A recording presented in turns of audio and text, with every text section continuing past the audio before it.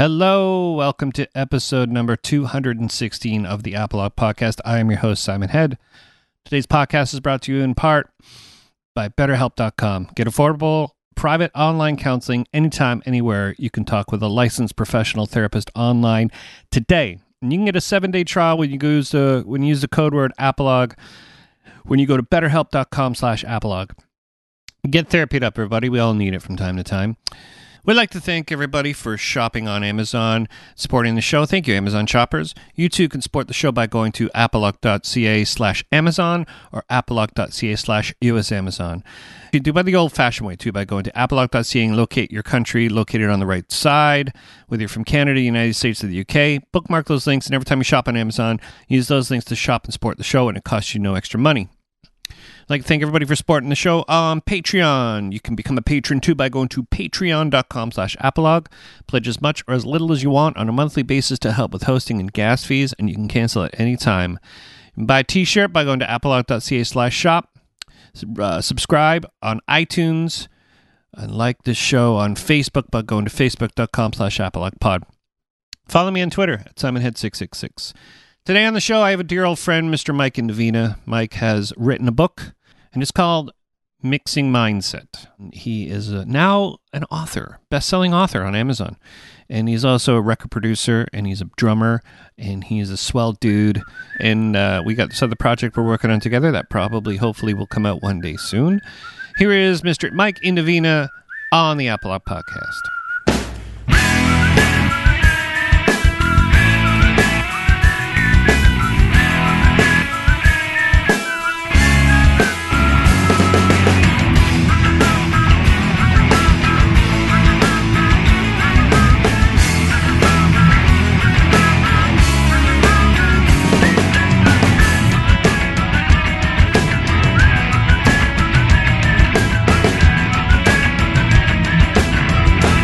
Welcome to the show, Mr. Indovina. Thanks, man. Yeah, man. It's nice to be on your show. I know. Instead of you being on mine. I know, and that was a while ago now, right? That's almost over a year ago.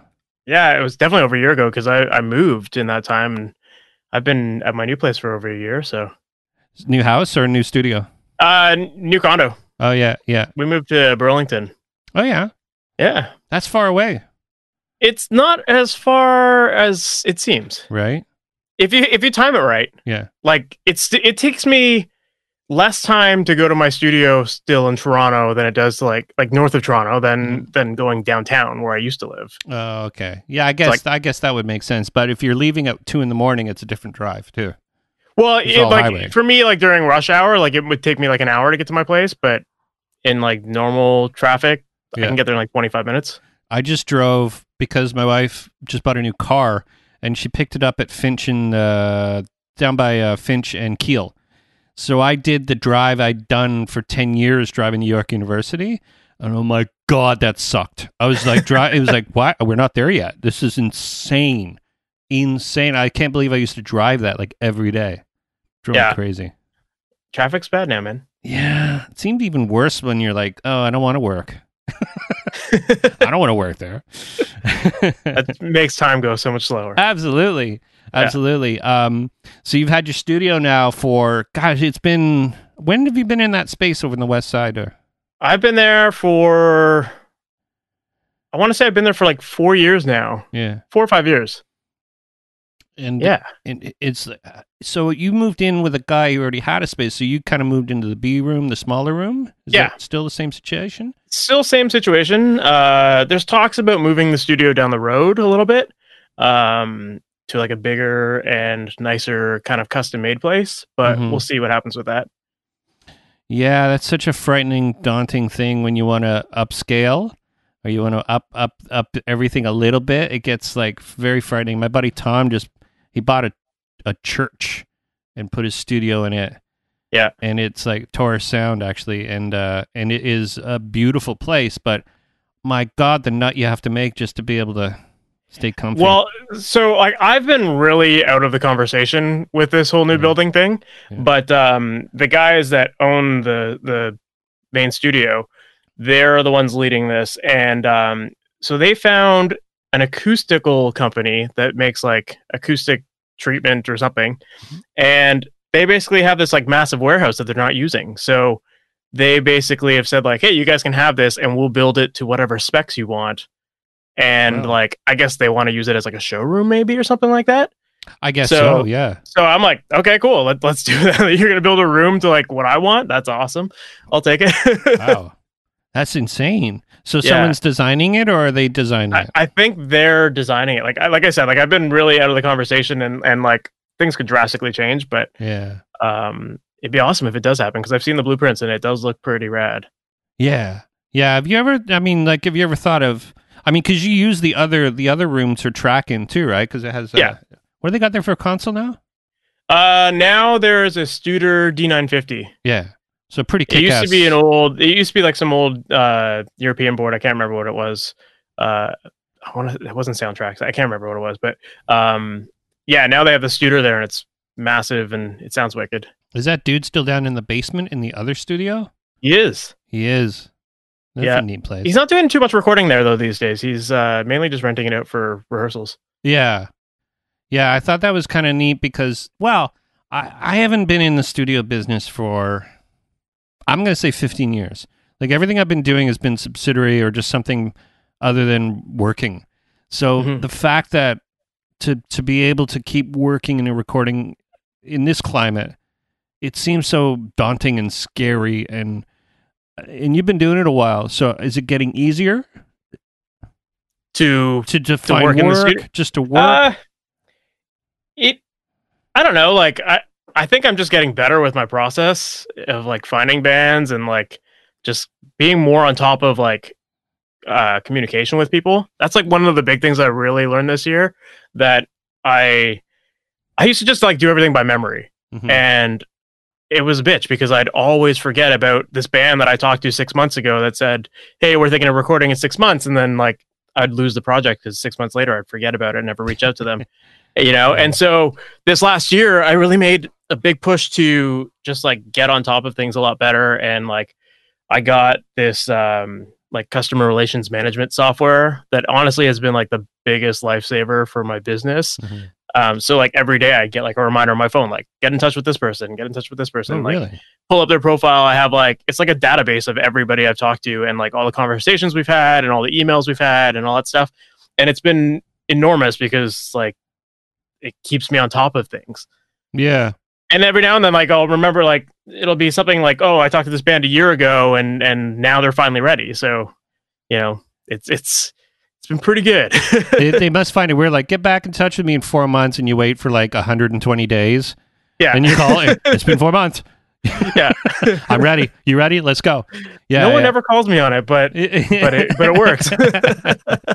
Yeah. I commend people that are self-starters, I'm a self-starter myself, but it's a very difficult process to try to keep that rolling to the business where, first of all, you gotta because my big problem was I would take all the work and not do good jobs because I had too much work. And then I'd be so broke because I didn't have work that I would just start recording everybody and everything. So it always was this sort of like vicious circle of shit. And then it would always sort of be a lot of polishing of shit. And then I say, I got to make rent. And then so I felt that the art part of it, I just didn't get to that part until I got another job where I could actually go, I want to make art with people because the money part of it isn't as important anymore. And that's for a person that makes money in the recording studio business, kind of goes against what every recording engineer ever wants to do.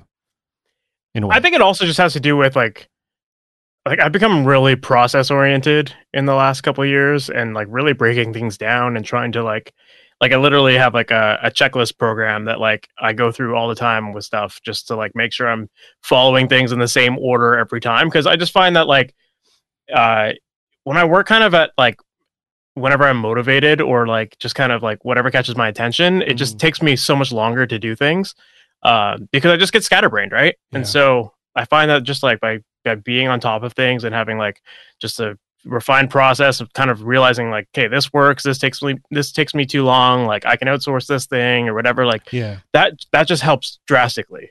Hmm. Yeah, I mean, being too busy is not necessarily a good thing too. I mean, if you take a For lot of sure. work and it all comes at you at once, you need to be able to manage that in a way. I mean, so there must be a time when a band X comes to you and say, "I want to record with you," and you have 5 bands already ready to go. You have to sort of say, "Well, can you wait?" Because I never said that. I never did that. I'm like, "Yeah, sure, come in by tomorrow. We'll squeeze you in," and it wouldn't, you know what I mean? And it'd be all toss of a coin whether or not it sounded good or not, you know. Hmm. And because I was my own boss, I would sort of be constantly trying to do. I was always torn between business and the recording part of it. It's very difficult. For sure, it's definitely a balance. Like, you want to just keep in the studio as much as you can, but there is definitely a business that you have to run along with it. Yeah. And you have to realize that, like, it's kind of like what you're saying. Like, if you overwork yourself, you'll start to lose the quality of your work. Mm-hmm. And so you have to, like, space yourself out. And Yeah. I book bands months in advance now, just because if they want to work with me, they're gonna want to work with me no matter what, right? Yeah. And so I'd like to think that most bands I'm recording aren't pushing their release date to, like, the week of being in the studio, Yeah. And I find that, and I tell bands that all the time too. It's like, okay, well, when are you thinking of releasing, and, like, what are you planning on doing with these songs? And more and more, I find that people these days are starting to get into this kind of release schedule of, like, we want to build up some content around the songs and, like, make videos and release, like, one song at a time, or that's becoming more and more popular, as opposed to just, like, we're going to finish in the studio and record or release 10 songs all at once. And so it's the industry's shifting. So yeah, I try to make sure that I'm on top of it for my customers as well. And yeah. I mean, what you were saying was interesting too, because if somebody wants to come in and just record 2 songs and then come back later and record 2 songs, the big fault 20 years ago was, how do we get that sound back? But now I got this little computer here that remembers everything that I did. So when you come back, all I need to do is make sure the drums are somewhat close. And I so rarely work with outboard gear. Like, I track through it and I take pictures at the end of the session and make sure I've got all that recalled. Mm-hmm. But for the most part, like, my mixes are all in the box and I can recall those settings really easily. Yeah. I always track bass through the same Sans amp that I've got. Yeah. So I know what I can get out of that, and I know the settings, and the mics I use for drums are almost always the same in the same room. And so there are certain, like, things that are always there that are super consistent, and I know how to work with them. Yeah. Well, I had a bunch of outboard gear too, not necessarily good outboard gear, but I realized I couldn't, for me, it just became too weird. Like, I got a console. I got an M32R because it was just like, there's just more in there. It's more compact. It does more. And the other thing I noticed too, and I don't know if this is, like, just me being weird about it, but especially with the quality of gear that I had, is if I ran a snare through this one channel and a kick through another channel, it would always, there'd be something weird. It would be like, something's not jiving here, or something's not, it just sounded strange. So I was compensating in the box to fix a problem that my outboard gear had. The one thing about having everything go through the same input stage is that it's you know what I mean? Like, it's getting crunched in a similar fashion, especially with drums, like everything, like 12 channels of drums can all come in at the same time and somewhat get put on tape similarly. Mm-hmm. It seemed like if I ran my kick drum through this one preamp and then my snare through a different, it was like, ugh, not working out. Well, and just, like, with the technology, like, I use an Apollo as my interface, and like, I have an outboard distressor, and I now have the UAD distressor, and I compare them, and they're almost identical to each other. Yeah. So it's like, I use it less and less with my outboard, because, like, I might as well just keep it, and it's recalled, and I just open my session, it's there, Yeah, when I had my, I just realized I haven't plugged my computer in. When I had my old... Are you recording it at least? Yeah. Okay. I didn't plug the power in. I'm like, why is it going to sleep? No, when I had, where I worked before, we had an SSL AWS 900, which was a kick-ass board. They still you want to buy one, they're like $50,000. Yeah. And I had the bus compressor, and I just got the Waves plugin with the same thing, and I A/B'd the two, and, like, in a Pepsi Taste Challenge, I could not hear the difference. Couldn't hear it. It's true, man. I have one of those, that brand Stam Audio. Mm-hmm. So I have one of their SSL emulations, And honestly, I think I've used it maybe 5 times in like the 3 years I've owned it, just because like the Waves one often does the trick. Yeah. You know, it sounds super close and it's recallable, and Yeah. it's Yeah. You know when the when the plugin's good, when you plug it in, you first bring it up and it changes the tone and you haven't done anything to it yet. Like all those EQ, those API Waves API plugins are just like, you just put the EQ on and be like, oh my God, it actually just sounds better. I haven't done anything yet. It's like, that's how I feel. You don't use the UAD stuff, do you? No, I got all the Waves stuff. They have UAD has the Shadow Hills mastering compressor. Yeah.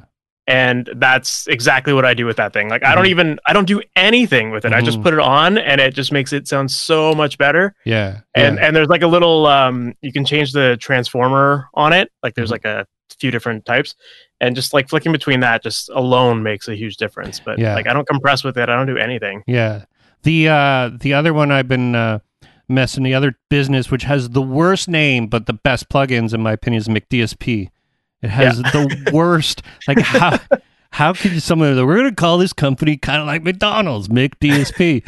It's going to be great. But I just got their like got a 500 series style where you can put your own gain channel, your gain structure in, and that's kick ass. I mean, some of it's kind of fluff, but when you get the right combination going, you're like, oh my God, these EQs are so beautiful. It's just great sounding. I hope anybody listening to this isn't going to hear anything about politics or anything. This is going to be strictly a nerd fest. Yeah, this is a gear nerd talking session. Sounds, tones. Switch off now and come back next week when I record some washed up musician from the 90s. No, I'm just kidding. There's no washed up. I'm just a washed up musician. I'm a washed up musician from the 90s. That's me. I'll interview myself. So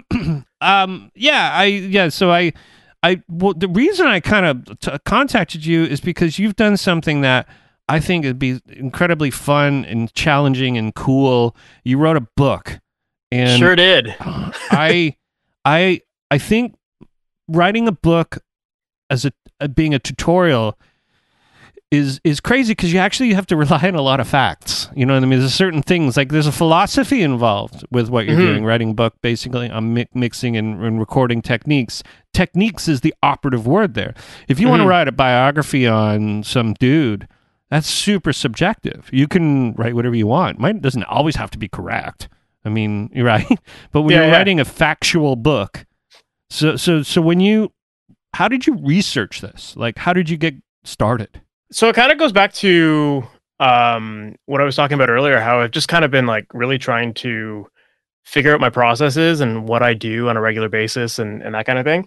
And so the concept behind the book is that, so I run a website called masteryourmix.com, and on there I do tutorials and YouTube videos and courses and all that kind of stuff, helping people improve their mixing skills.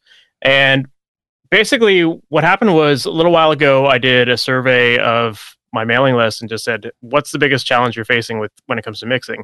And a lot of people were getting back to me basically saying that they weren't finishing their mixes, or they were just like, it was just taking them too long to do it because they're becoming so frustrated with the process, or they didn't know how to use the tools, what to be listening for.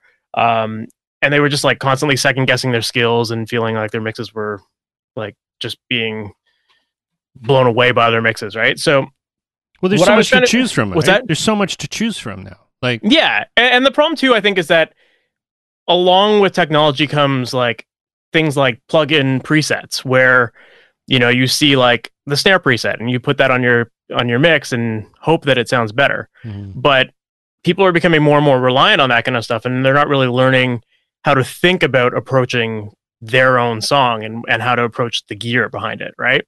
Yeah. So basically what I tried to do was realize the process that I was using in my own mixes, and I kind of realized that like mixing doesn't need to be so difficult if you do something the same way every mix.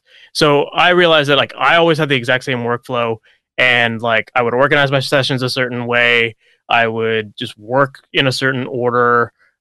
Process things a certain way. Like every time I analyzed the tracks in my mix, I had a set list of questions, almost like a mental checklist of the different qualities I was listening for in every instrument. And so when you can approach it like that and think like, okay, have I covered this? Have I covered that? Then you have like a way to keep track of your work, and you have a way to like keep more focused and know what moves you need to make next, know when you've kind of covered all the bases, and know when you're done, right? Yeah. It helps you work faster too, because the problem with a lot of things, with a lot of mixers, is that they kind of approach their mix more from the perspective of like, what problems do I hear rather than what do I need to do? Yeah. And when you're searching for problems, you'll always find problems. So, I think there's a point where the more and more you keep working on things and the more you keep searching for problems, that's like when you start to second guess your work and you start to do things and experiment that like takes away from the magic of your mix. And so basically what I tried to do with the book was just give people a step-by-step workflow to follow and give people like the mental checklists that I go through with every track. Help them understand if you're listening for this characteristic in, let's say, a kick drum, if you hear enough attack in the kick drum, and if you don't, well, then you want to look at these frequencies and boost in here. Or if you're hearing mud, you'll cut in this range, that kind of stuff. So yeah, it's almost like a if this then that. And if you approach your mixes that way, I think it just makes it that much faster and just more organized. So that's kind of what I cover in the book, and just really trying to give people a process that they can replicate in every mix. Yeah. Well, because you need to have a starting point, and I find because I don't do enough sessions with different bands anymore, that I would sort of come to an aha moment based on what was similar to what I did, but not exactly what I did. Yeah. So if I did something that was like, I don't know, double compressing a kick drum, or double compressing the kick snare and then compressing it again through like a bus and then folding it back in, that's sort of like, it's a neat way to get everything to sort of do what you want it to do. But why are you doing it? You know what I mean? Like, it doesn't have to be just because I did that and it worked with this band doesn't mean it's going to work with that band. Yeah. So, and that's the other thing too with like YouTube, is that a lot of people are learning how to do this stuff as a result of watching YouTube videos. And there's so many videos where people just say like, so here's the mix I'm working on and this is what I did. mm-hmm. And then people learn by just like copy, like almost like a copycat move of like replicating those exact same settings. And like, unless you're working on the same session, those same settings aren't going to work for your mix. Yeah. So you need to understand why people are doing those things and like what the thought process is behind it in order to make the moves that work best for your song. Yeah. The most challenging and fun thing I've done on my own time was I downloaded the multi-tracks to Bohemian Rhapsody. And it's a 24-track master that has 24 tracks that don't necessarily, the only constant things is the drum kit and one of the pianos and the bass. So that's 12 tracks. The other 12 tracks are completely all over the place. So you have to split them up somehow, because back then they would just take, well, now it's a vocal track, and now it's a guitar track, now it's back to a vocal track. So I start separating them all out into a manageable, digestible flow. I got 68 tracks going. I think you told me about this, actually. It's huge. It is. I've just recently got back into it. And when I, like almost 10 years ago, I found it and I got it into 47 tracks. But now I have just like, okay, well, there's certain things that now that there's a few documentaries out on YouTube, ironically enough, that just that dissect that song and have interviews with the people like who recorded it, like, Roy Thomas Roy Thomas Baker, who recorded the record, and they're remixing it and they're describing what happened, but there's no way you can, like, how they did it without automation is just absolutely mind-boggling. I think like back then there had to have been a structure to it, like they had to have laid out their tracks a certain way to kind of make sense of it, Yeah. Who knows? Well, yeah. Well, there's no sense really if you look at it just the way it is. However they did it, like there was a, they had to go through. Apparently, they were on the 8th generation of the duplicate of the drum takes, of the original takes, and so that's 8 times they had to transfer it into a fresh track because they were wearing the tape out. Took them 3 weeks to record one song, and they had to. And if you take the drums, the piano, and the bass, and solo it and listen to it, it is how the hell they got that middle part figured out is absolutely dumbfounding. Yeah. He's not even counting. Like, you can hear his voice, but he's not counting off, all those just operatic parts. It's just happening. Like, I don't know. It's insane. Yeah. But to make things easy in recording is, and for me now that I have my own studio, I actually like the challenge. I like the fact that I like digging myself into a hole and then being able to find a way to dig myself out. And the fact is because it's using my own stuff now that I can kind of bury myself in. Yeah, but I mean, it's one thing, again, if it's like your own work and like you already know a lot of these things that I cover in the book, like what to be listening for and all that, right? So yeah. It could be transferred to any DAW or any piece of outboard gear, really. You just have to understand like what the tool is and how to use it and what to be listening for, right? Yeah, it's tricky too. Like what I've noticed over the years, especially just with guitars, is sometimes you have to have a little bit of leap of faith in what you're tracking, because it does click. When it doesn't click, you can know it's not clicking. But especially when you're dealing with just a distorted guitar, if you make it sound like this kick-ass guitar, well, remember you got to do it maybe a couple more times, and it needs to fit with the whole song. So there's always that constant struggle of, I think this is going to work out. Or maybe that's my fault. Maybe that's my shortcoming into not being Tom Lord Alge, is to say like, I think this will work. And sometimes it doesn't. I feel that way about guitars too. I always track with the DI on my guitars as well, just for that like last minute shit, I gotta fix something situation. That it happens occasionally.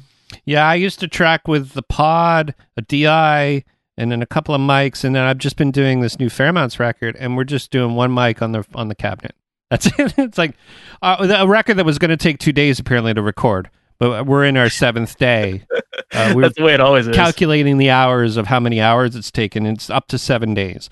I was just recording a band a couple weekends ago, and we were only doing 4 songs, and the drummer, it took us like 8 hours, like 8-hour day to like, between setup and getting the songs done, which I thought was fairly normal. But at the end of the day, the drummer's like, holy shit, man. Like, I honestly thought that I'd be in and out in an hour. And it's like, think about that, man. Like, that's like 15 minutes a song, like, how? Yeah. Like, there's no way that you were going to play it perfectly on that first take or two, and then like get all his tones just magically right, and figure out tunings and all that kind of stuff. Like, you have to spend a little bit of time. I recorded one band where we had 2 days for drums, and the guy came in. It was actually this band called Arson, and David Quentin Steinberg used to be in the Dead Boys, and he's a lawyer. He's actually Rush's lawyer, and he's a kick-ass drummer. He did all of his drum takes, like 14 songs. He did them in like 6 hours, all of them, and it was great. Like, he had 2 days. So he was like, "Oh, this is awesome! I can go home now." And but in all honesty, the fixes had to come through with mixing. You know what I mean? Like, it felt great until you started like tracking, and then you didn't have enough time to like dissect what was going on. And there was one guy in the band who was like, "That's perfect. We don't even need to listen to it." I'm like, No. This is a computer. This might not have recorded. Yeah. And every time he'd do a rough guide track, he was like, "Don't erase that." Like, saying stuff like that. I'm like, "Okay, buddy." He didn't last long in the band. But it was like it was a weird thing, but it really did click. I mean, if you listen to that record, it's like, it sounds like a great live record. And I think that's what for me, that the trying to determine, is this a production record? Is it a live record? These are things that you kind of have to make decisions when the band comes in. Like, is this going to be a production record? Is it going to be a record that can be played off the floor or taken to the stage? And I mean, I think I'll put a book out and call it Polish Your Turd. I think I'll do. And I'll make the follow-up, spray paint it gold. Yeah, for sure. I mean, there's there's a certain amount of trickery in studio, where the cat's out the bag. I mean, we can fix anything. We really can. We can create wizardry wonders. But it's a tough one. It's a fine line with me now, with trying to make things as real as possible, and make it as perfect as possible. Like you For sure. you walk that line. Well, and it really depends on the band too, right? And how good of musicians they are and how well rehearsed they are. Mm-hmm. Like, there's some bands that, like, I have had a band come in recently where, like, the drummer did same thing. He did like 12 drum tracks in 8 hours and like crushed it. Mm-hmm. And like, that guy practices to a click every day, like religiously. And yeah, he did like 1 or 2 takes and that was it. And like, they were perfect. Yeah. But he was prepared, you know, Yeah. versus like so many bands that I get in the studio that they don't pay attention to what they're playing at practice. They don't practice on their own. Yeah. You know, they're not listening to, like, when you get 2 different guitar players in the band, like, they're not listening to each other's strumming patterns and, like, you know, one person's pushing a note here, but the other guy isn't, and that kind of stuff. And like, that's where things get sloppy. So Yeah. you know, Yeah. that's why you have to spend the time in the studio to really focus in on the part and lock everything down. Well, there's something to be said about buying your own little sound card and putting it on your own little computer and demoing stuff before you even attempt to go and commandeer a guy like you or me to record your band. Mhm. You can iron that stuff out. Like, one thing, I had a Michael Beinhorn on the show, who is his producer, and he offers services where you send demos and he'll give you what you need to do to make that song really work. And Yeah, it's amazing. It's amazing. And he's like, because pre-production is just not, it's not prevalent anymore. And then, you know, and when we did this Fairmounts record, we made a point where we met and we recorded the stuff off the floor, even whether it was good or bad. And we worked through the stuff, and it really did pay off to get back together after 3 different sessions. We recorded 14 songs in 3 separate sessions live off the floor. And went right in and bang, bang, bang. And it was like one of those, we haven't done this before. Mm-hmm. You know, and the other thing we didn't do the time before is actually play like a band, like be in the room and play as a band, you know. And I had to change everything how my setup was because I wanted to track ghost tracks with them, guide tracks. So I had to have like a whole other rig upstairs because we went to a guy's house and we're like, set it all up. And I made my own little satellite stereo like system upstairs, so I didn't have to sit in the basement and track with them. So we all had eye contact. And I mean, that's the part that we all need to sort of, as musicians, do more, is play like a band. Mm-hmm. Yeah, and just listen to each other like that. I mean, that's really what it comes down to. Mm-hmm. Like, again, going back to my point of just there's so many bands that come through that just, it's one thing to know your parts really well, but it's another thing to know what everyone else's part is too. Yeah. For sure. Like, lock that bass in with the kick drum and like lock the strumming patterns between the guitars and the bass and that kind of stuff. Like, those are the things that make a recording sound tight or sloppy. Yeah. Yeah. And if you don't give yourself enough time in the studio, you're going to sound sloppy because you're not going to have these things ironed out. Yeah. It almost makes sense for the band's sake to spend a whole day just knocking it out. Just don't even worry about the recording part. Just come and just set up a few mics and work it out and listen to what happened and then come back a week later after listening to what you did. It really does pay off. You know, it really does. Absolutely. Yeah. So are you playing much these days? I'm not. I've just started jamming actually. Like, I haven't played my drums in probably a year, which is really sad because I like playing. And just only recently, this band that I had recorded a couple summers ago, they lost their drummer, and I was like, yeah, you know, like, I'll come jam with you guys. I know the songs, like, so I've just rehearsed with them 2 or 3 times, and who knows where that's going to lead. But that's been fun. I just love playing and bashing the crap out of the drums. Yeah. And then actually another band that I just finished recording, their drummer can't make a gig, so they asked if I could fill in for a gig at the end of February. So I got to learn some songs, but it'll be fun. Actually, a band you know. Who's that? The Hang Time guys. You're going to play in Hang Time. Awesome. Yeah. Yeah. We both work with that same band. Yeah. Yeah, that's cool. So they're, I mean, that I heard, just basically what I heard from those mixes was just what was coming off of your phone. So I haven't heard the record, but it's fantastic. Like, I'll send it to you. Thank you. Yeah, for sure. You can beam it over the internet. Absolutely. You can't put vinyl through the internet. You can't do that. Not yet. You can't. One day. One day you'll be able to send somebody a 3D printed record. Yeah, like the files to 3D print the record. That's a good idea, man. We should probably lock that in. Probably edit that part out. Our $1 million idea. Our $1 million idea. Well, actually, I saw on YouTube where a guy made his own lathe, his own where he cut into just like a piece of regular plexiglass a record, and it was like, that's pretty cool, and it actually sounds pretty good. I mean, obviously it's homemade. Yeah, but that's DIY. That's punk rock as punk gets. There's a guy in Germany who sells lathes, and he's got this like proprietary technology, and he's like a weird dude, but I know somebody who owns one of his lathes, and basically like, yeah, you could just feed it in, like feed the music through your computer into a mixer, which then goes into like the little diamond cutter, and then it cuts it into like a plastic record, and they actually sound pretty good. Yeah. Yeah, you know, with the 3D printer, it'd be kind of neat, but they're just not there with the resolution. You know what I mean? But what would be cool, though, here's an idea. You should actually take a picture of a record, like really up close, like it'd be either a crucial part of the song, and then it'll actually look, you know how it looks like the Under the Sea? Yeah. And then print that and make it like a handheld item. And like, that's the snare hit from this one song. I actually, speaking of Queen, I found Fat Bottom Girls, which has one of my favorite drum fills of all time in it. Yeah. It's the very last one going into the last chorus. And I found it, and it's not the real mix. Like, it sounds like it's like made for Guitar Hero or something, but they separated the drum fill from the original drum take. So that's weird. Yeah, he'll stop for a second, and it's like that big fill. And I was like, how and why is it like this? There's no explanation. Obviously, that he really wanted to work on the fill. You know what I mean? So like, let's give the fill its own track, and it's a stereo track. But I had to find it, and I had to go through Audacity to sort of like, because I haven't used Audacity, and like, I don't know how that works. It has its own file format. It's like, I feel so ghetto by using Audacity. But have you ever used Audacity?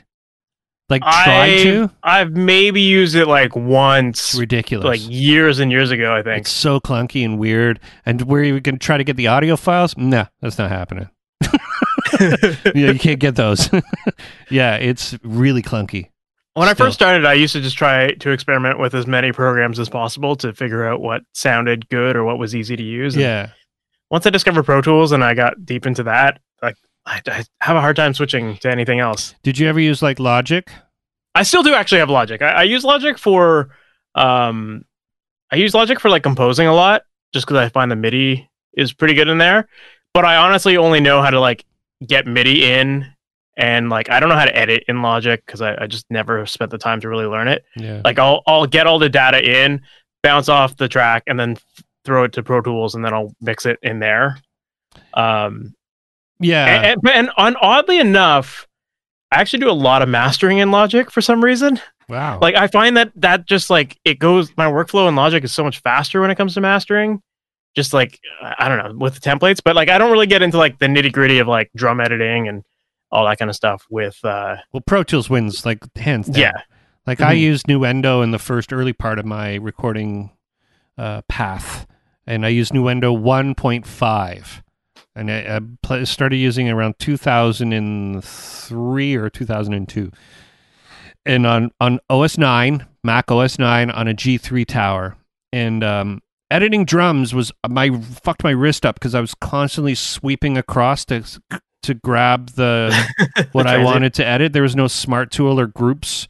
Like you'd have to select the track. So you'd have to put a dead track in between your bass and your drums so you can actually have enough room to capture the tracks, and then you'd have to hit the scissor tool. Like, you know what I mean? Like it was like, it was involved.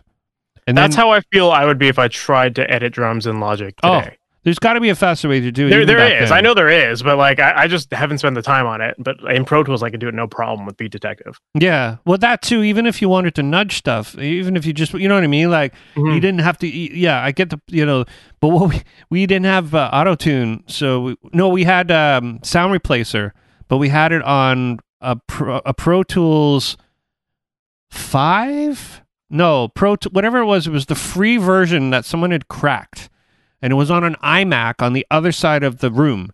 And we ran an Ethernet cable where we'd have to like bounce the track out, the snare track or whatever, and bounce it into Pro Tools and then do Sound Replacer and then sum it out, real-time bounce. Like the song's like 3.5 minutes long, so it'd be and then bounce and then fly it back over through Apple Talk. Remember that? They had Apple Talk, and then it sounds like the digital version of linking up tape machines. Totally. Yeah, it was great too, because it was like, all right, well, we got nothing to do. We got to wait for this thing to go. There was so much more time wasted. And, you know, when things started speeding up and that's probably what got me out of recording bands is things got faster, because I'm like, well, we got to wait 20 minutes for this to bounce out, man. Like, hey, man, it's a computer. I can't, you know what I mean? So you could waste 10 minutes just by bouncing a song out, and then it would fail or something. Got to start again. Well, pay by the hour. But everything's so fast and efficient now. Like, I have a laptop that can record 60 tracks of audio. It's insane. Where I had a Pro Tool, or I had a Nuendo session that had like 4 plugins, and it was like tanked, like screwed up, and would like I'd have to like extract everything, you know, and then try and start again because the song wouldn't load. Like, it was that bad. Yeah.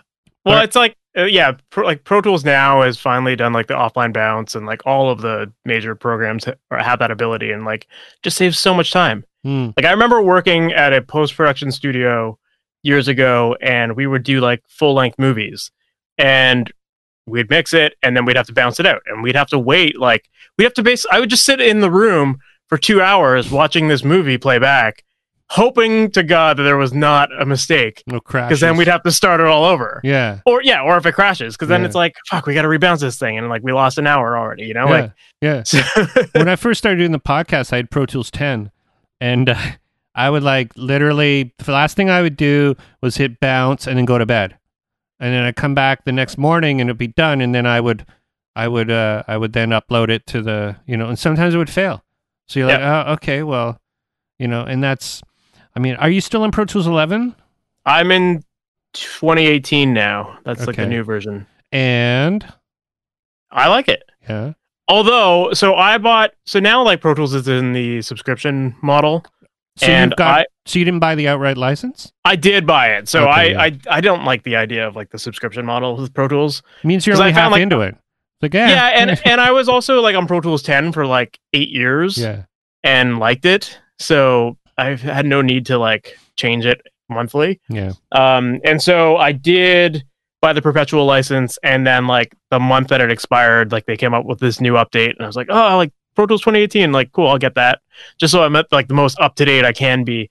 And I think at the time there was a couple bugs, and I ended up getting those bugs. So like whatever. I mean, it's fine, but I'm locked into that now, and I know the workarounds. But yeah.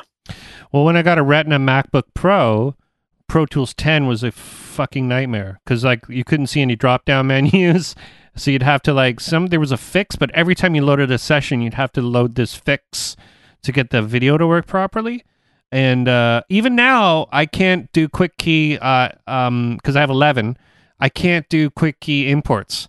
I have to drag it like a monster, like an animal.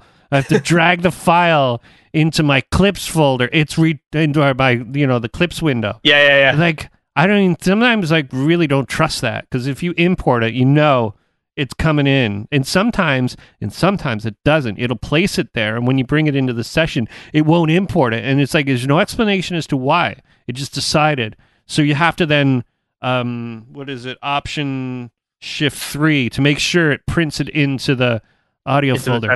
Yeah. Isn't that crazy how we're in this age where we can like fly Teslas into space and like go to Mars on a rover, but we can't import fucking audio files properly. Like it's planned obsolescence. Yeah. Like I can't remember how long ago this was, but for a while, if you used to be able to go to the Avid website, and they actually did advertise, like if you bought any of their control surfaces or audio interfaces, they had like a best before date almost on them. And it was on their website. Like they knew what the release schedule was. They knew that they were going to come out with like the new M-Box or whatever it was, and they were going to make the old one obsolete. Like that's crazy to me. So like they're clearly thinking ahead, and they want you to be in that trap, right? Yeah, they hit a wall a couple of years ago, because when they started this whole model where people were like so mad at Pro Tools, like so angry. Even myself, I was like, I even tried, like I'll just use Reaper, and I don't care because I don't care about software. But then they got me back, and I used to get the educational because I worked at a university, and I'm still now considering, but I am in a weird hardware loop now because I have a 2015 MacBook Pro that the newest version of the OS, so there's a specific OS that 12 runs from, and it won't run on this. And I went through that change a couple of years ago. It needs to be a big change, right? Like you have to what are you going to do?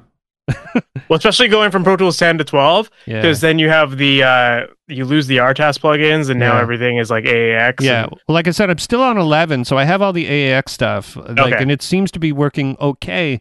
But to me, it's like I'd love to have 12 because I'd love to see, just for the sake of being able to see a compressor on my channel, like for some reason that just excites me, or being able to have different modes of metering and things like that, like things that we don't really have in 11, but they kind of get you, you know what I mean? Like, and it's sort of like, and I've just upgraded every piece of hardware over the past 2 years, even save a few mics. Everything has been completely replaced. So I'm okay for now. Until the next 8 years from now. Yeah. Well, even my laptop is starting to show signs that it needs to have a battery placed in it, and it's only 3.5, 4 years old. The computer before that lasted from 2009 to 2015. That's a long life, man. Like, it paid itself back 20 times easily just from income from recording bands. I can't say the same thing with this one, but to me, it's like I always used to laugh when I started updating stuff real fast, like 20, 15 years ago, whatever. Like, oh, like that old man still running OS 9. You know what I mean? Look at that guy. He can't get into OS 10. What a dinosaur. And now I'm that dinosaur. I'm the guy that's like, everything works. I'm totally the same. I'm fine. It's because whenever I try to upgrade something, that's when something goes wrong. Yeah. When it's your dollars and cents, there's no I'm going to put it on this hard drive to see what happens for a while. You know what I mean? Like, you can't do that. Nobody, really, you could, but nobody has the insight to really do that, Yeah. And it's especially difficult if you're working on a project. Yeah. The last thing you want to do is just completely lose everything. Obviously back up everything as much as you can, but I'm in the middle of a session now, and I'm getting these notifications that there's a new Melodyne out, and that works so different than the old version, and I'm like, oh, I really want it, but I probably shouldn't. Yeah, but what if you need to do a recall on your old session that comes back? Well, that's the thing. I've already upgraded Melodyne once, and it totally didn't work with my old sessions when I got the newer version. So I'm afraid to upgrade it, but I want it. I've somehow managed to drop all the MIDI instruments in my Pro Tools. I have nothing. They didn't come with any, or because I don't have anything. I don't have structure anymore. I don't have any MIDI, and it's like, well, why? How did that? You know what I mean? I didn't upgrade anything. Like, when I first installed, I installed all the stuff in it, but for some reason, there's no MIDI in anymore. My favorite plugin that I ever lost was the Cosmonaut voice. Oh, plugin. I think I still got that. I don't want to stop. I love that. Beep bop, or just bleeped at the end. Yeah, just randomly. You always had to audio suite it and then cut out that little beep at the end. Yeah. I had a plugin. I had it now. I forgot what it was called, but it was an impulse response reverb plugin that came with a side app where you could actually read the room that you're in, and it ran a tone through the speakers, and from there it read. I think it was called Auratone or something. Not Auratone. It had. God damn, it was, how soon we forget. It's on this computer back there. But I read the rooms that I would record in, and it would be really close. Like the reverb, would you play back? And it had all these crazy reverb chambers from all over the world. Like, it had where in Cello Studios, it had their echo chamber that the drum takes for God Only Knows was recorded through. You know what I mean? That's awesome. And you'd hear this reverb that came out of a room. And you could sample your own sound, which I thought was cool. And it was always being updated. So, what was it called? There was one called TL Space. No. I had that, and that did something similar. No, I can't even open up a computer and see. It has started with an A. But then I bought like the version that came with and it just had a cutoff point. It only worked for our tasks. And that was the saddest day when I went to like Pro Tools 11. I was like, oh, I got no plugins anymore. But I do have the Abbey Road Waves plate suite. That's pretty cool. Which is pretty damn sweet. Like, I'm okay now. I'm all right. Actually, there's some pretty good reverb sounds in this board too. I was using that a few times for just returning reverb through. I mean, like, yeah. So you got anything big coming up? You got any big announcements? Are you still doing your podcast, right? I'm still doing the podcast. I've kind of fallen a little bit behind on some episodes, but you've had some cool people on it, man. There's been some rad people on there. It's amazing, like when you reach out to people who will respond to you sometimes. How do you do it? Because I've tried to meet people and they're like, meh. I don't know. I mean, you've had some really cool guests on your show, so I imagine you got some leverage. I just surprised though, like some people who will talk to me, which I think, you know what I mean? Like, I had the guy who created QLab, which is like the largest theater software company in the world. And he's like telling me like, I got 18 people to work with me. Like 18 people in Baltimore that made this super cool software, you know? Yeah. And he's just like the nicest guy you'll ever meet. Yeah. You know? And, I mean, I just love like, it's the same thing with your show. Like, I just love talking to people and like learning from other people and for people who are listening to this, I also have a podcast called the Master Your Mix podcast. That's just the one keep that that Simon was brand talking going. about. Just constant brand going on there. Just gotta get that brand going. Gotta you know, keep it just a continuity there. And I think I forgot to mention the name of the book when we were talking about that. No, you didn't. I think you said what it was called. Did I? Yeah, you did. Say it again. It's called The Mixing Mindset: The Step-by-Step Formula for Creating Professional Rock Mixes from Your Home Studio. Really long title. It is a long title. If you just look up The Mixing Mindset, that you'll find it on Amazon and on my website. A top seller, by the way. It became a bestseller this week. It's amazing. Insane. Like, did not expect that. Yeah. It's an interesting concept that you've played music your whole life and you've tried to make a go out of it and then something just clicks. Yeah. I don't know. It's been a wild ride with that. Yeah. But yeah, so I got the podcast going. I've got a couple episodes lined up and I just got to record them. So I don't want to name names in case they drop off. And I hear you. That episode doesn't happen, but we've had some cool people. I had like David Bottrell, Mark McCluskey, Nick Raskalinitz, Sylvia Massey, like some pretty cool people. Like, I just love talking to people, right? I love like just shooting the shit. And that's why I like built my website in the first place, was I just love talking about gear and like helping people out and learning from other people. And so the podcast was just a good extension for that, right? Yeah. Yeah, I remember you talking about it before, like, because I just sort of started it, and you're like, "Yeah, that sounds like fun," and to just to get started is always daunting. You know what I mean? Like when I started the podcast, it was sort of like I just did it because I thought it would be challenging, and then once I put it out and it was on Apple iTunes, I'm like, "Holy shit! I actually have to do this now!" Like, yeah, holy shit! You're consistent with yours though. Like, how many episodes do you have now? I have 200. This is 216 now. That's amazing. It's pretty cool, right? A lot of talking. I'm at like 27. Yeah, but I mean, like, honestly, when you put it out, there's it's a neat episode. You know what I mean? Like, I do a lot of, I mean, like, I was thinking about going 2 a day, but I'd have to retire from my work to be able to do two a week. I mean, to do 2 a week would be like, I don't know how some people do it. Like, they just, you know what I mean? Like, that's all they do, right? You know? And I had friends ask me, like, hey, would you mind producing a podcast for me? I'm like, I just don't think I have the time, like, without putting the energy into it. And my own thing would slip. And then I would have very upset children and wife. And it's a lot of work. It is a lot of work goes into it. Like, I mean, I don't know how much you edit your podcast, but if you get really into the nitty gritty of it, like, it could take you a while. Yeah, I only try to make myself sound smart. Me too. Like at the start when I say and ah, that's all gone. Yeah.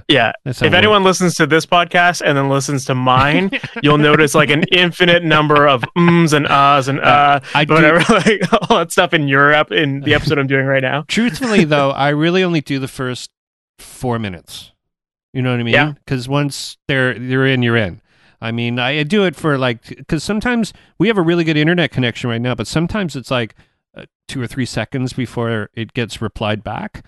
But this is like a really, really solid communication, actually. I'm trying to get the guy who is the head of marketing for this company, Appear.in, to come on the show, because he used to be the vice president of marketing for MySpace. What? Yeah, he used to work. Tom? No, it's not Tom. Not Tom, but he probably knows Tom. He probably knows Tom. Yeah. We were driving by this one pub, and with my wife Spring, and I pointed at that pub. It goes, "That's the first place I ever heard of Facebook." Because as I was walking in, I heard two dudes talking about Facebook, and I'm like, "What the fuck is Facebook?" Do you remember that? Like do. when Facebook first came? Well, obviously you do, but yeah. Yeah. Do you remember signing up for it for the first time? I do. I remember that. I'm like, this is a lot like MySpace, but MySpace was funny because you used to be able to make your own different accounts. Like I made one for Hitler for some reason, and then Satan was my friend, so I would make friends with other fake people on MySpace. To have them in your top 9. Yeah. So, and Saddam Hussein was my friend, so I had all these weird war criminals. Horrible. Yeah, it was pretty bad. People must have thought you were the most horrendous human being just for being friends they didn't with all know those because people. some people would be like, they get the humor of it all because we were way more ironic back then. It's true, Mike. True. Way more ironic. I love you. Don't worry. I don't think you're that you're a bad person. That's fine. But I totally remember signing up for Facebook for the first time, and I remember it actually denied me when I first tried because it said I was too old for Facebook. Wow. Look at us now. Because back then, they only had so many schools registered, right? So you had to be part of a certain registered school in order to actually get on. And I was in college at that time. What year was this? 2005 or 6 or something, right? Something like that. Probably 2005, maybe. Because I remember my high school was registered, but my college wasn't. And so I tried to say that I went to my high school to get on, and then I had to enter my age, and it's nah, you're too old for Facebook. Really? Yeah. Now you're the right demo. Yeah, now I'm perfect. My son says that Facebook's for old people. Yeah, there's so many other things out now. The Snapchat. I don't get the Snapchat. Because I called it the Snapchat. I called it the Snapchat. All the Pinterest. When you add a to something, it just instantly ages you. That's irony. That's being ironic too. The Facebook. The other thing, the Facebook. I have Pinterest, and I keep getting updates. This might tie into my horribleness, but my updates are of JFK or John Kennedy, the Kennedys, and Formula One car crashes. That's it. That's all you get on Pinterest? That's all I get on Pinterest. On the Pinterest? On the Pinterest. And I have no idea. The Formula One car crashes is why did you think that I want to look at car crashes?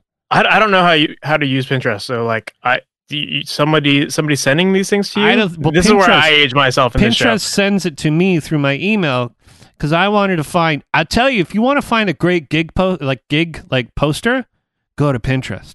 There are some kick-ass pictures of things. I got one.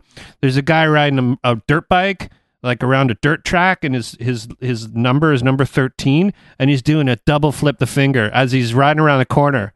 I'm like, how rad for an album cover or for a gig poster would that be? The best, right?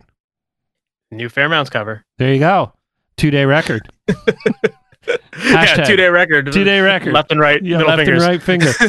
It's somebody might put a cease and desist on that, but it doesn't even look treated. It looks real, legitimately. It's my favorite picture of 2018. I tell you what, it's amazing.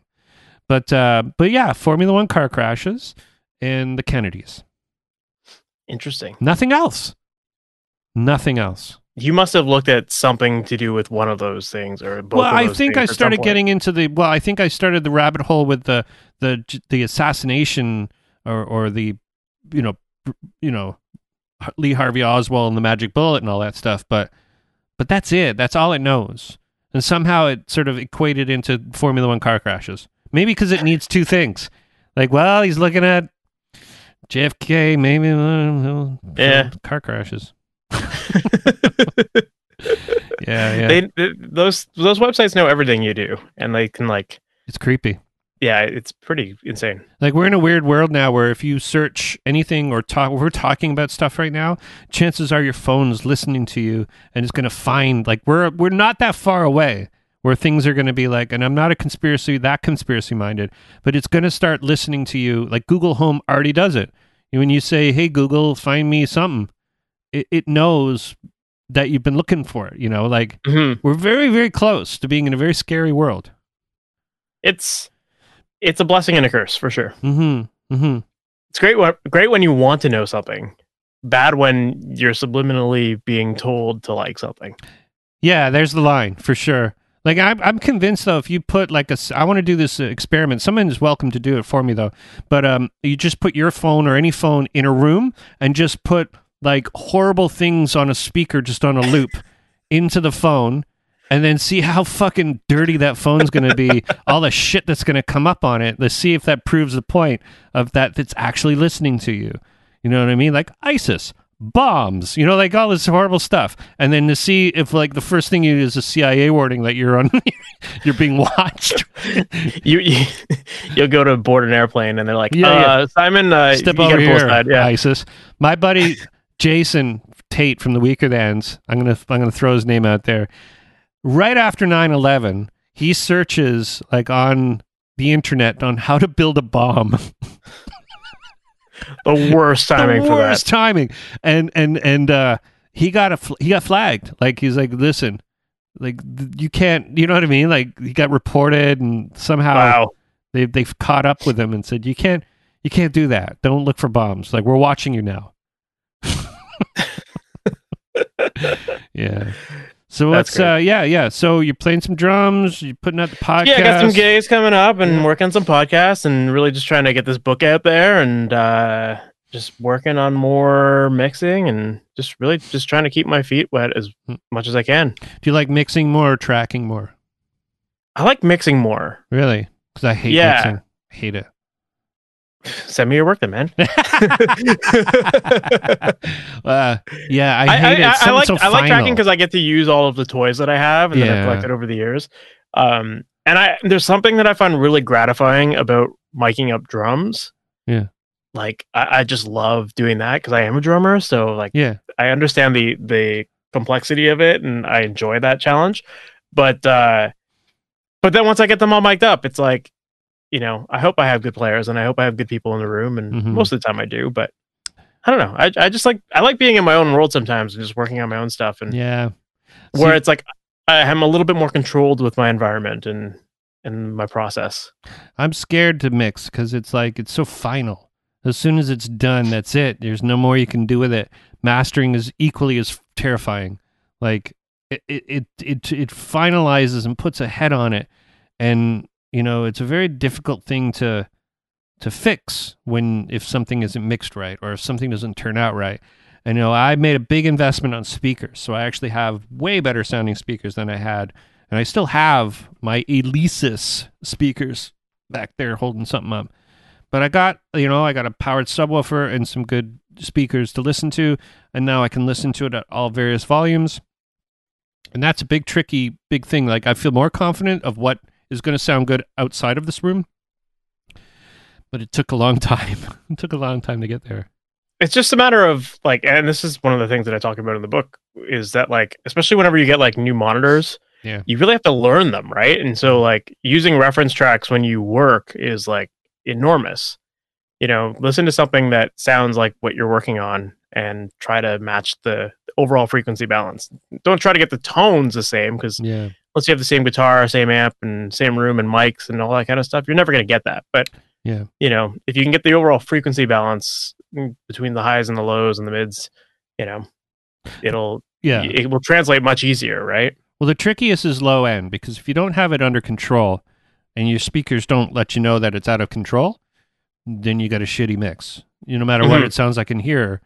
And if you listen to things too loud, it can really affect what's happening with the speakers if you drive the speakers too hard. So it's always good to listen at various volumes. But I always get confused then. So put headphones on, put speakers on, change the speakers up. It's like now I have too much perspective, or play it through your phone. You know, I guess the big benchmark is if I can hear everything on my phone, you know what I mean, then I think I'm pretty close. Yeah, but you also probably know your phone really well now. Like, as weird as that is to say, you know, it's like if you listen to your favorite song in your car and it sounds amazing and nice and full and everything, and then you put it on your studio monitors and all of a sudden there's no bass and everything sounds thin. If you try to get that bass to come out of your speakers, then like chances are when you bring it back to your car, you're gonna have way too much bass now because your speakers just aren't meant to handle the low end that way. You know? Yeah. Well, the tricky part too with digital recording is transparent low end. Like, you know what I mean? Like, you're trying to get it so it's just there.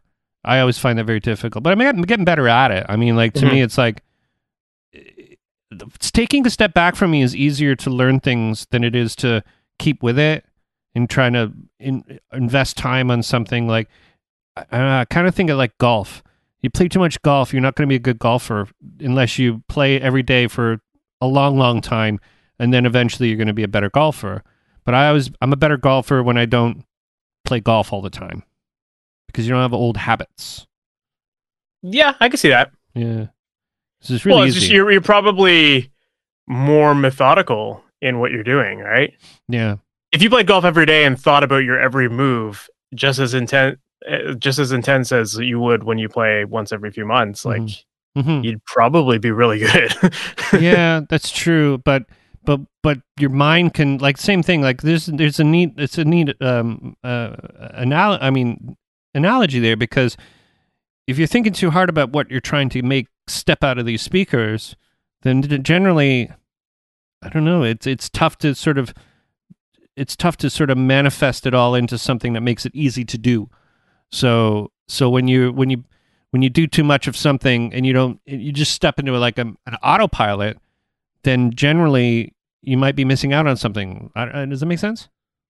Yeah, I think so. Yeah. I mean, it also just comes back to what I was saying earlier about just like if you're just searching for problems in your mix, then you're gonna create problems. And like a great story that I just heard last week was they were talking about when Michael Jackson they were mixing Billie Jean, and the story goes that I think what's his last name? Is it Bruce Sweden? I can't remember his last name. The mixing engineer. Yeah. Anyway, they were working on Billie Jean, and he's telling the story in this video I saw where he says, like we get the mix done, and then Michael was always like, "Yeah, that was great, but can you fix this one little thing, whatever?" Right? And so they'd go back over it and make another mix, and then he'd have something else to talk about, and like he was just searching for things, right? And they got up to mix number 91 of Billie Jean, and like they're just spending days on this thing, and then Quincy Jones comes into the studio one day, and he's like, "What the fuck are you guys doing? Still working on this song? Like, you've been at this for days. Like, let me hear this masterpiece you've got." And they play him take number 91, and he's like, "Okay, this is pretty good. Now play take 2, or like mix number 2." And they play that, and they're all just like, "Holy shit, this is amazing." Yeah. And that ended up being what made it on the record.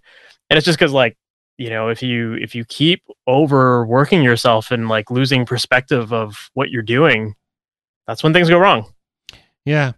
Well, it's a neat concept, a good way to end it too, because it really does. It does encompass a lot about kind of what we do here, and sometimes the simplest way of approaching it is with clear ears, without trying to. Yeah, I know, man. It's so easy. It's weird not being neurotic and being a recording engineer. It's just, to me, it doesn't. Those things kind of somehow go hand in hand. Well, that's why I've always just tried to, or at least more recently, tried to just really focus on building like a workflow that I always do, so that at least at the end of that workflow, I can be like, print, and I can like say I'm done with it and feel confident knowing that I like went through this mental checklist of all these things I got to go through, and like I've done that. So anything beyond that is probably me just going over my work, trying to find problems, and that's probably going to end up with something that's worse, Yeah. So yeah, I mean, yeah, don't overthink it, but also just be analytical about it to some degree. I guess. Well, yeah, man. Thanks for doing the show. No worries, man. That was awesome. And that was Mr. Mike Indovina. Good episode, good times, good dude. Thanks for doing the show, Mike. I really appreciate it. Thanks, everybody, for shopping on Amazon. You too can support the show by going to applelock.ca/Amazon or applelock.ca/useamazon. And every time you shop on Amazon, you'll be supporting the show. Thank you so much for doing that. Whoever's done it, thank you. Thanks to patrons. Thanks for becoming a patron. And you too could become a patron by going to patreon.com/Apolog. And yeah, that's all this lots. Let's not try to sell anything else. Go pick up Mike's book, though. I'll put the link in the description. You can go pick up the book, and it's on Amazon. It's a bestseller. Cool. Awesome. Okay. All right. Have a good week. Have a good time. And, it's been really busy for me. I'm just squeaking this episode out now. Late on a Monday. Usually it comes out early on a Monday. So here we go. Another episode coming to you next week. Thanks so much for listening to the show every time. I really appreciate it. Thank you so much. We'll see you again. Have a good week. Bye.